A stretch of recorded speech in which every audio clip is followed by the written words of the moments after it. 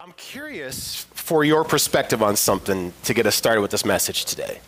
So, when you're a teenager, we got a number of teenagers here, people will often talk about peer pressure, that can be a very real thing, this pressure to do what the people around you are doing. And a big part of why that is significant when you're a teenager is that when you're young, you really care quite a bit about what people around you think. Like your friends, the people on your team, people in your class, maybe people in your neighborhood or your parents. So there's something that's on your mind a lot. But then here's my question. I guess this one is geared more towards the adults is, do you think that as an adult you grow out of caring about what people think about you? I actually want to hear your response. Do you think yes or no? I heard a no. Okay. You say yes? Yeah? Feeling peer pressure right now. Okay. I'm curious. It's interesting. Yeah. Huh. I heard some no's and some yeses. Yeah? I'll be the first to admit I haven't. I totally care about what people think about me. And my guess is actually, maybe you don't, but I would guess you think more about it than what you think you do. Like, maybe it's not peers, but what does your family think about you? What does your spouse think about you? What do your kids think about you? You know, frustrated because your kids are not happy with you right now? That's thinking about what people think about you. What about being on Instagram and you see someone's life looking perfect and yours isn't and you feel jealous over it? It comes from the same place. It's the reason why you don't post, the hard thing, but you post the happy thing. I don't know. And maybe you don't. Maybe you legitimately don't. But my guess is that you might more than you think. At least for me, I know that I do. That I think about, and I try not to. And this lesson today actually is probably going to be helpful for me to think less about what people think. Because this lesson today is going to direct us to what Jesus is thinking. What does he think about you? We're going to ask a question today when we see Jesus sitting at this meal. What is he thinking? The lesson we have, it's Luke chapter 7, verses 36 to 50.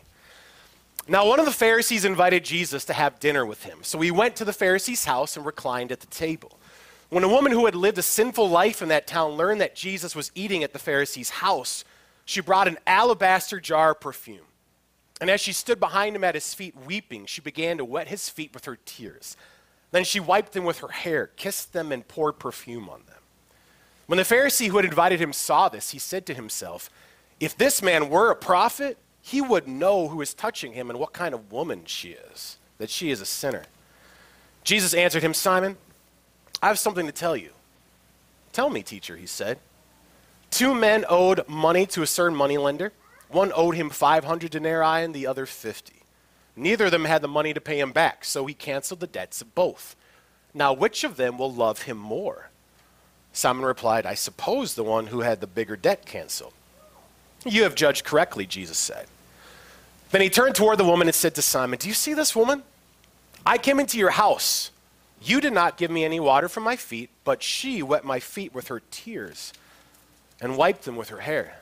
You did not give me a kiss, but this woman, from the time I entered, has not stopped kissing my feet.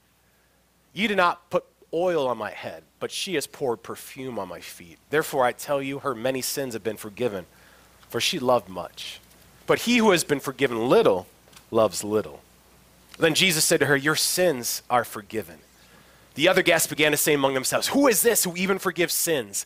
And Jesus said to the woman, "Your faith has saved you. Go in peace." Now, with our lesson today, we're into the second week of this Weekends in Lent series, Time for Supper, which I know having a whole season of series of lessons that are connected by the fact that they happen around food, it can seem like a weird connection. Like oh, we're just going to come up with some random series. But But there's something, and I know Pastor Kate talked about it last week, there's something about when you come together with people around food. There's something significant. There's a connection there. That's actually part of why we always have coffee and treats out here on Sunday mornings. It's not just because we're hungry and need coffee. It's part of it. But it's more. There's something different about when you're standing there with a cup of coffee or tea or whatever you drink in your hand and you're talking with someone. It's different. There's a connection there. And if you look in God's Word too, especially in the time period of when Jesus lived, meals were a really significant time. They meant something. They mattered. And so all these events that happen around meals are significant. And we can learn a great deal about Jesus when we look at these meal settings. Last week with our lesson, we talked about that setting where Matthew had been called to be a disciple of Jesus. And that's significant because Matthew was a tax collector. That detail is significant not because God's got anything against taxes. I mean, I know none of us like to pay it. But the bigger thing there, when you think about in Jesus' day, is that tax collectors, they were known for collecting more than they should. But then also, they collected taxes for the Roman government. And from the perspective of the Jewish people, the people who knew the promise that God was going to bring blessing through their nation, is that for the perspective of many of those people, to be a tax collector for the Romans were the barrier to God coming through on their promise. That's what they thought. So to work for the Romans was to side with the enemy and was to be in the way of God doing what he promised he would do. And so Jesus calls this tax collector. That's significant. And then Jesus is seen eating at a house, of Matthew's house, with tax collectors and sinners. And then some religious leaders saw this. They were just shocked by it. And yet we were reminded in this that Jesus meets us right where we are. He meets you right where you are so that he can heal you and transform you and give you life. Today's lesson is kind of the flip of the setting from last week. Last week's lesson was at a tax collector's house, a house of a sinner, and then some religious leaders went past and saw this. This week with our lesson takes us to a religious leader's house, and yet there is a sinner who shows up on the scene. And it's here that we're going to ask this question of what is he thinking? Our lesson begins now. One of the Pharisees invited Jesus to have dinner with him, so he went to the Pharisee's house and reclined at the table. Now, throughout the story of Jesus, and as it goes, especially as you get closer to the cross and to the season, as we go in a season of Lent, it becomes apparent that many of the Pharisees, many of those religious leaders became very anti-Jesus. But at this point, this scene is not necessarily a hostile scene to Jesus. So when we're told that one of the Pharisees invited Jesus, it literally says in the original language that he requested or asked a favor, and he kept asking. So he's like, come on, I want to have you over for dinner. Like this is a friendly scene overall. At the same time, we get this detail as it goes that he doesn't go above and beyond with his hospitality. So he's not like totally buying in all the way with Jesus at this point. And yet at the same time, he's inviting. It's a friendly scene. It's a friendly scene, though, that becomes a really awkward scene. And an difficult, awkward scene, which it takes something for me to say that because I have this life motto that life is one big awkward situation, and the more you embrace it, the smoother it will be. This is the way I roll. This is part of why I love youth ministry, because there's awkward situations all the time, and I think they're hilarious. And my wife is like, gosh, you're so awkward. I'm like, bring it on, right? A lot of awkward situations I think are funny. This awkward situation is super uncomfortable. All right, so let's look through what happens.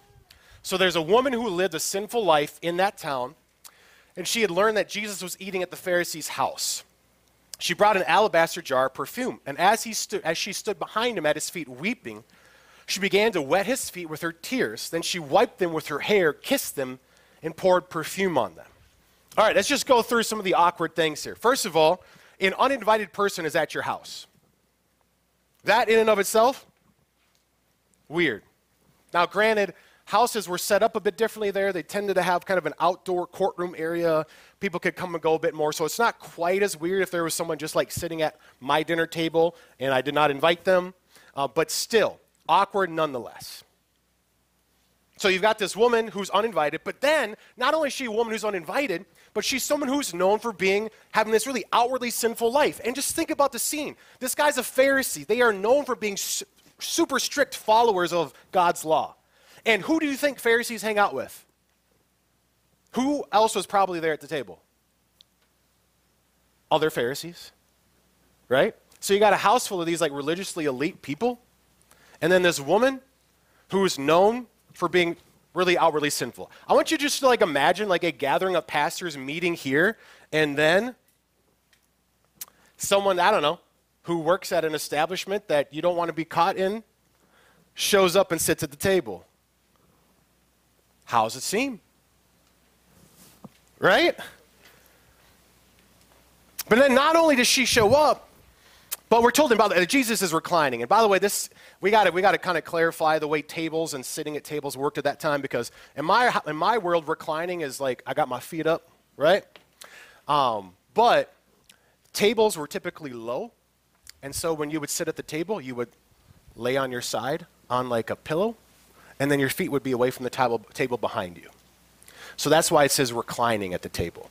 This is also helpful then, because if you read through the account of the night Jesus is betrayed, and we're told that I think it was Peter mentioned to John to ask Jesus a question, and then it says that Peter put his head on Jesus' chest.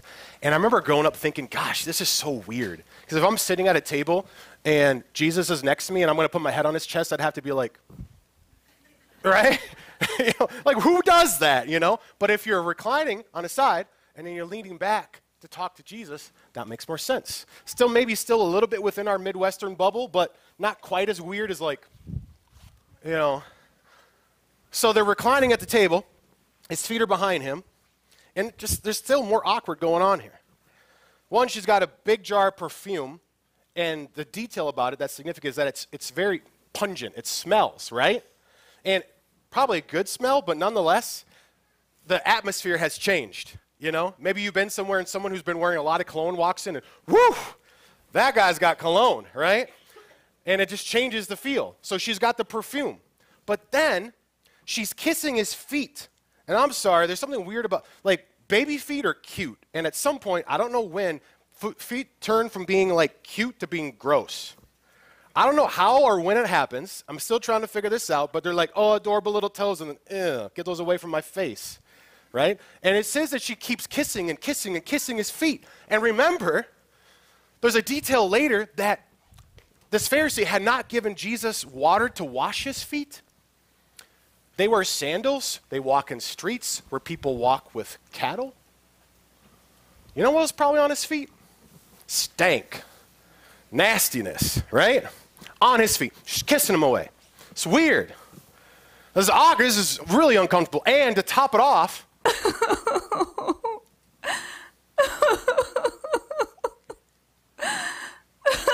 she's weeping. By the way, if that really caught you by surprise, I put that in there, and twice this morning as I was clicking through the slides before church, I clicked to that slide, forgot I put it in there, and just almost scared myself to death.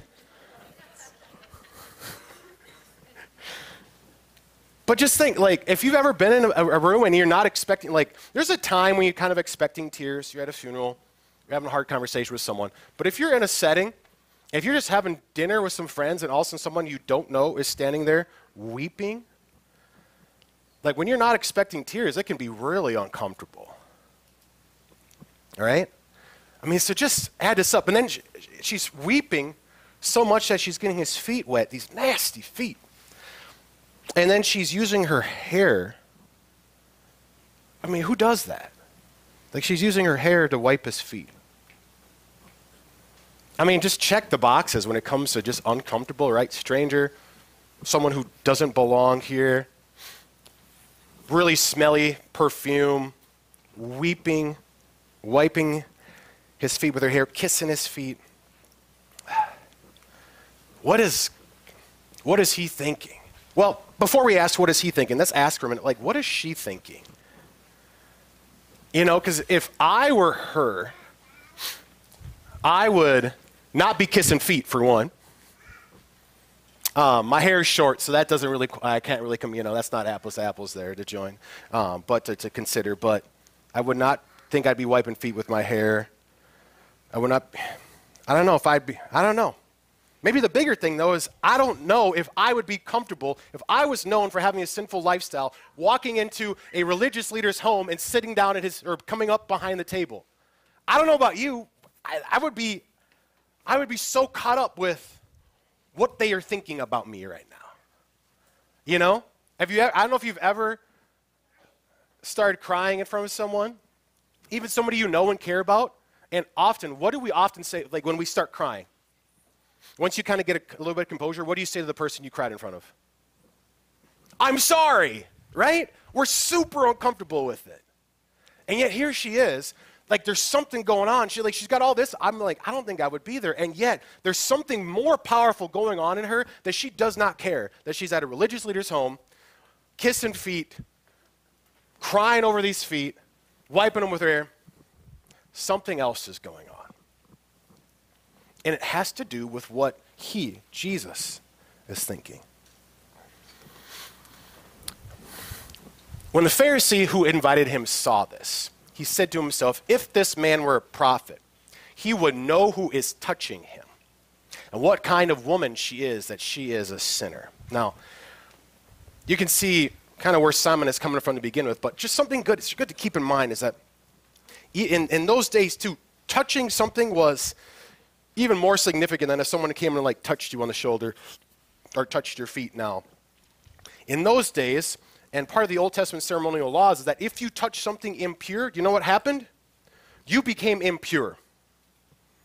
And so part of it, as they tried to practice this out, is that you were really careful with what you touched or who you touched. Very careful with that. And so here Jesus, as she's touching him, and she's this sinful, dirty person, what's going on? But this is one of the remarkable things about Jesus and his ministry is he went up and touched people who were unclean all the time. He touched someone who was dead, which was considered unclean, according to the Old Testament religious practices. He did not care about that. Why? Because he was the one who had the ability, the authority to come to that which was unclean and make it clean. Come to someone who was hurt and is ill and heal them. And that's what he's doing here. When he recognizes that Simon is thinking this, Jesus answered him, Simon, I have to tell you something. Well, tell me, teacher, he said. 2 men owed money to a certain moneylender. One owed him 500 denarii and the other 50. Neither of them had the money to pay him back. So he canceled the debts of both. Now, which of them will love him more? Simon replied, I suppose the one who had the bigger debt canceled. You have judged correctly, Jesus said. So here Jesus paints us this picture of 2 men who owe a lot, who owe someone a lot of money. And thinking about debt, debt is something that if you've ever had it or have it, you know it's a hard thing to have. Because it restricts you in so many ways, right? You have to pay this back. And then if you don't pay this back, then there's issues, and it restricts you from doing other things. And in that day, too, you know, there are other stories where Jesus talks about debt and uses the example of someone who says that, okay, if you can't pay the debt back, you know what's going to happen? You get thrown in jail. And it's probably even more hardcore then than it is now. We might think now, okay, it might hurt your credit score. You might not be able to get a loan again. You know, you might have to look at bankruptcy. Those things are all bad. But here we're talking real, like you get locked up if you don't pay a debt. And so here he's painting a picture of 2 people who are kind of stuck, imprisoned by their debt. One of them owes 500 denarii. But then the first one, let's see, what was the amount? Where did it go? 50? One is 10 times bigger than the other. So one owes a certain amount, one owes 10 times bigger. And so then Jesus says, well, which one is going to love him more? This is the real practical part of this. Okay, there's a debt canceled, but there's something in the original language that brings out the heart of this even more. The word where it's translated canceled, it doesn't literally in the original language say that the debt was canceled. What it literally says is which one, or that this person here showed grace towards them, showed favor towards them. So in other words, when he canceled the debt of them, he was being gracious towards them. Well, what does that mean? We're going to take a few minutes and we're going to watch the Bible Projects video about what it is to be gracious. Because it's going to show us here more than just, as amazing as it is to think of having a debt canceled, that's awesome. It's even more amazing to see the heart behind what Jesus is saying here. If you tried to describe what God is like, it could be difficult or daunting. But when the people who wrote the Bible pondered the mystery of God, they consistently describe God's character in this way: compassionate and gracious, slow to anger, overflowing with loyal love and faithfulness. We're going to look at the second key word in this statement, gracious. The Hebrew word is chanun, which is related to the Hebrew noun chen. This word, chen, is often translated as grace or favor, and if you study how this word is used throughout the Bible, you find a fascinating story. One meaning of chen is delightful or favorable. In the Psalms, a skilled poet is said to have lips of chen. That is, he can craft beautiful words that bring delight. Or a dazzling piece of jewelry is an ornament of chen. It attracts attention and favor. This is why chen is often the word used to describe a gift given with delight or favor. In these cases, chen could be translated as grace. Like in the story of Esther, who approaches the king of Persia to ask that she and her people be spared from death. She calls this a request for chen. And because the king delights in Esther, he favors her and grants her wish. So, giving a gift of favor is chen because it's motivated by delight. And the most extreme kind of chen is showing favor to someone who should get what they deserve, not a generous gift. Like Jacob, who cheated his brother Esau, ran away, and then after 20 years wants to come back and make things right. So he comes to Esau asking, "May I find chen in your eyes?" Jacob isn't asking for what is fair, but for favor. And surprisingly, that's what Esau gives him. He chooses to delight in his brother Jacob and show him grace that he doesn't deserve. Now, chen requires a generous spirit, which people sometimes have. But in the Bible, the one who shows more chen than anyone else is God. Like when God rescued the Israelites out of slavery in Egypt, and they quickly betray him by giving their allegiance to a golden idol as their God. But then, Moses steps in and asks God to consider giving a gift that they don't deserve. And God says yes, by showing the ultimate act of chen, forgiveness and a promise to be with these people. This character trait of God is so reliable that over 40 times in the book of Psalms, people cry out for God's chen when they're sick or in danger or when the Israelites are in exile. And the biblical prophets like Isaiah looked back to God's chen in the past and boldly declared that God will one day show chen to his people by delivering them and all creation from death and ruin. Now, when we turn to the authors of the New Testament, they describe God's chen with the Greek word charis, which means gracious gift. Like when we're introduced to Jesus in the Gospel of John, we're told that Jesus is God's glorious charis become human, sent into a world of people trapped in darkness and death. Because according to the Apostle Paul, we're like the living dead. God has handed humanity over to the destructive consequences of our selfish decisions. But, Paul says, God is rich in mercy, and by his charis, he's rescued us. He's talking about how Jesus' life, death, and resurrection are offered to us as a generous gift of life that is more powerful than death. And as with any gift, all one has to do is receive it. So, now you can see why the biblical authors talk so much about this description of God's character throughout the Bible.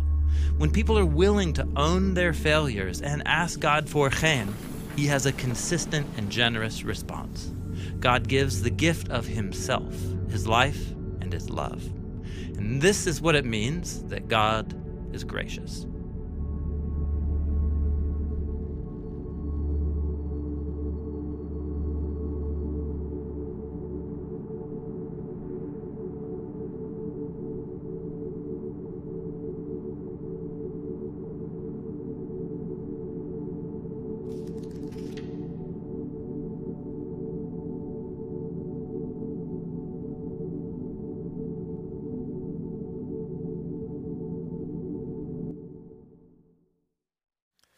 So what is Jesus thinking when he's looking at this situation? He's looking at this woman here.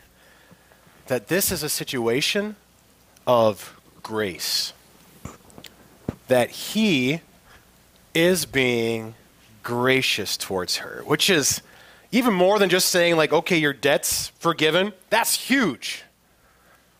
But being gracious is this whole, it's I delight in you so much that I'm going to give you a gift.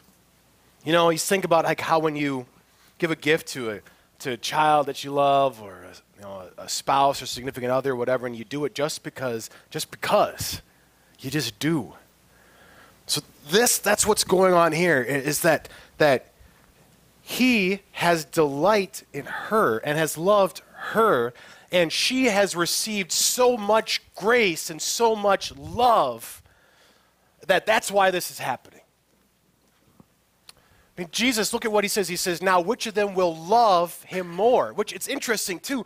The word in the original language is a word that you often hear, or sometimes you'll hear explained in church, talking about love, that it's agape love. And there's various types of love in the Greek language, at least in the different words. There's, the more romantic love. There's friendship love. And this one is, I like to call it all-in love. Agape love is all-in love. I am all in for you, serving you. Jesus is saying, where are you seeing more agape here? And what's happening here with this lesson, with this woman who is in this uncomfortable, awkward situation, the reason why she is doing this is that she's overflowing with agape love, all in love for Jesus. See, Jesus, he explains, he says, okay, he turned toward the woman and said to Simon, do you see this woman? I came into your house. You did not give me any water for my feet, but she wet my feet with her tears and wiped them with her hair. You did not give me a kiss, but this woman, from the time I entered, has not stopped kissing my feet. You did not put oil on my head, but she has poured perfume on my feet. Therefore I tell you, her many sins have been forgiven, for she loved much. But he who has been forgiven little loves little. She had so received the love, the grace of God, that she was overflowing now with love back towards him.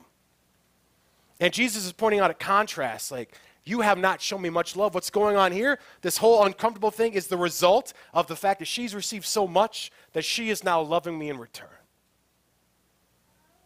Now think about this for a minute.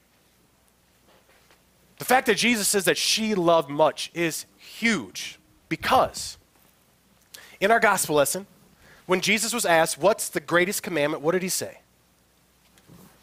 Jesus replied, love the Lord your God with all your heart and with all your soul and with all your mind.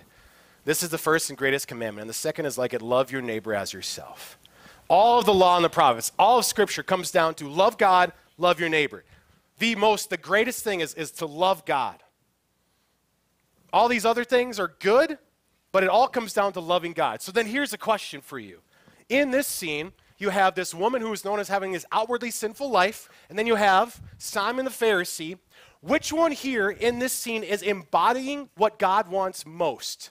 The man who dedicated his life to practicing religion, or the woman who was known for being sinful, who was there causing this awkward scene? Which one embodies what God wants?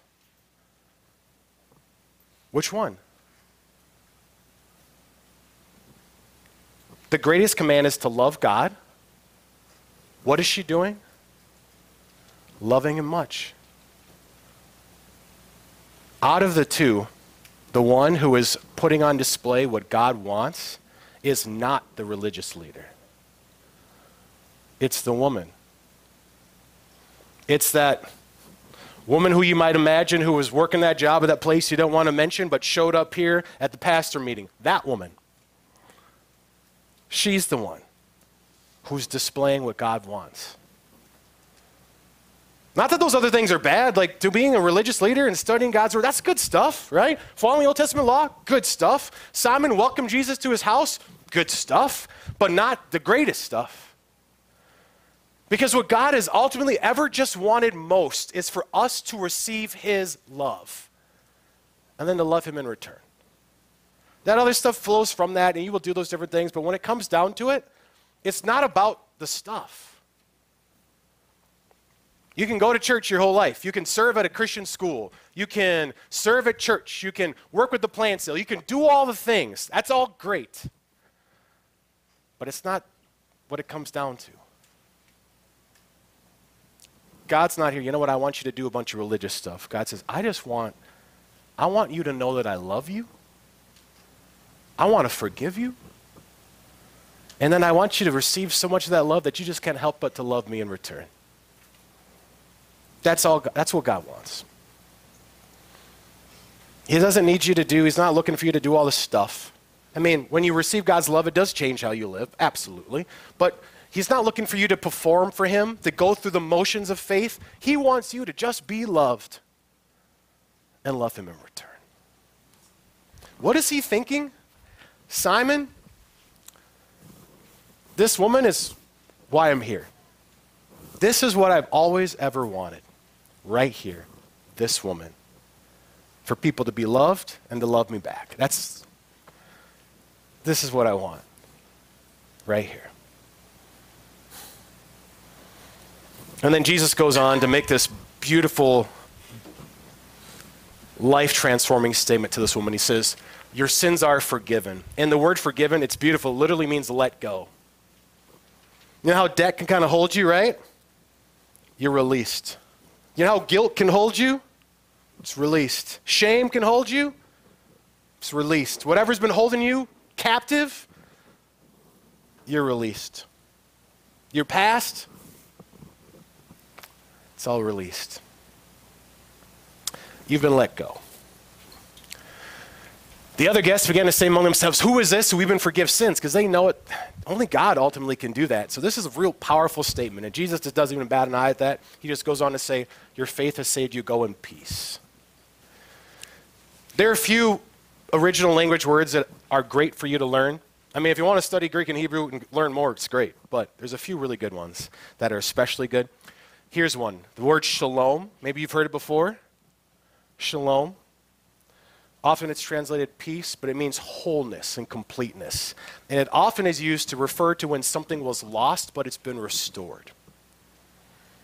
So peace with a person is not just the absence of conflict with them, it's the restoration of relationship. So Jesus is here saying you can go in peace because what you lost, what you thought you could never get back because of where you've been, is restored. You get to be whole. What is Jesus thinking? He's thinking you are let go for what's been holding you back. We're at peace. Your life is whole because you've been restored. Now I want to ask you to think about this for yourself. In this scene, who do you connect more with? Simon the Pharisee or the woman at Jesus' feet? It might be that you connect more with the woman. Maybe that's been your story. And maybe the forgiveness of Jesus has hidden your heart. Or it might be that you're more like the Pharisee. Especially, and I know a number of you have been part of church a long time. And been going to church and doing those different things, and you know Jesus died for you, but would you be caught weeping over Jesus' feet? Maybe not. I think for me, I'm kind of a combination, sometimes kind of a combination of the two. Because I'm not known for, people aren't looking to go, Pastor Abrahamson's sinner. I'm not saying that. But there are plenty of things in my life that I feel guilty and shameful for. And yet, I think many people would say, well, he's more like a Simon because he's, I'm a pastor, right? Religious leader. And what I've found, and you don't have to be a pastor to feel this, is that we can have shame and guilt over things and yet be trapped by them because we don't want to be honest about them because we want to be seen as the Pharisee. We want people to look and say, that's a stand-up, solid person. Which is good. We want to be solid people, but sometimes that desire to be seen in that way keeps us captive from being honest about the guilt and shame that we wrestle with. Do you ever, in wanting to be looked at like Simon, keep yourself trapped because you're unwilling to be honest with how you've been like the woman? And it doesn't have to be big outward stuff. It could just be those other things that you struggle with from day to day. You know, we don't want people around us to know that. Even, I got to tell you today, when I asked that question about, do you think we grow out of worrying about what people think about us? I was not expecting the mixed response. I thought we would say, no, we don't. And so when there was a mixed response, I was faced in that moment to say, okay, I'm going to be honest that I haven't. And I felt a little bit of fear. And then I went, I'm just going to do it. I'm just going to be honest because I haven't. Because it's hard for us to be honest about that. But when we are, we have this lesson. They asked, who is this that we even forgive sins? Who is this in this lesson? This is God himself, the one who created us, the one who has authority over everything, and he has the authority to look at us and say that we are forgiven. And not only does he have the authority, but remember, this is a whole scene of what? Of grace. Your God delights in you so much that he just wants to forgive you. And he just wants you to know that you are loved, fully known, fully loved. That's what is real love? Real love is knowing someone completely and yet saying, I'm for you completely. He wants you to experience his love, his forgiveness. He wants you to be set free. He wants you to have wholeness. And Jesus came into this world, lived the life you and I were meant to live so he could go to a cross and take the justice for all your sins and mine that we deserve and pay for it there. You don't have to carry guilt or shame. You don't have to punish yourself or worry about being punished by God because all of it was carried by Jesus. He died, he defeated it on the cross, and then he rose again to give you the life that you were created to have with God. So you can know that you are right with him. You have forever life with him. You have new life with him now. I want you to ask yourself, when God looks at you, what is he thinking? And from this lesson, here are some things. If you're a note taker, this is the time to grab that pen. You can flip to the next page of your folder. There's a little thought bubble here. What is God thinking? When he looks at you, God says, Eli, I delight in you. God says, Bob, I want to show you grace. I want to give you a gift. God looks at you and he says, Helen, when you receive my love and love me in return, this is what I've always wanted most. That's what I want. For you to just receive my love and then love me back.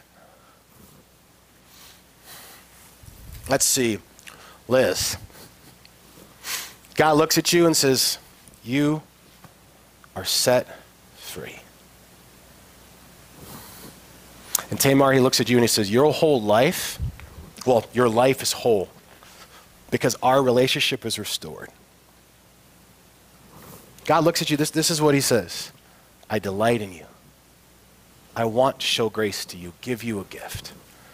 When you receive my love and love me in return, this is what I've always wanted. You're set free and your life is whole because our relationship's restored. That's what God says to you, and then every person you encounter, even that person who would be so shocking if they came up and sat right next to you, remember that God looks at them and says, I delight in you too. And what I want for you is to receive my grace. What do I want? I want to forgive you. I want to set you free. I want to make your life whole. This is how God looks at every person you encounter. So I encourage you to imagine the person that you would have the hardest time sitting next to and embracing them being next to you, and recognize that God is saying these things to them too. When you get caught up in what other people are thinking about you, when you get caught up in thinking about other people, or maybe the worst voice that we hear is not what other people think about you, but what you think about you.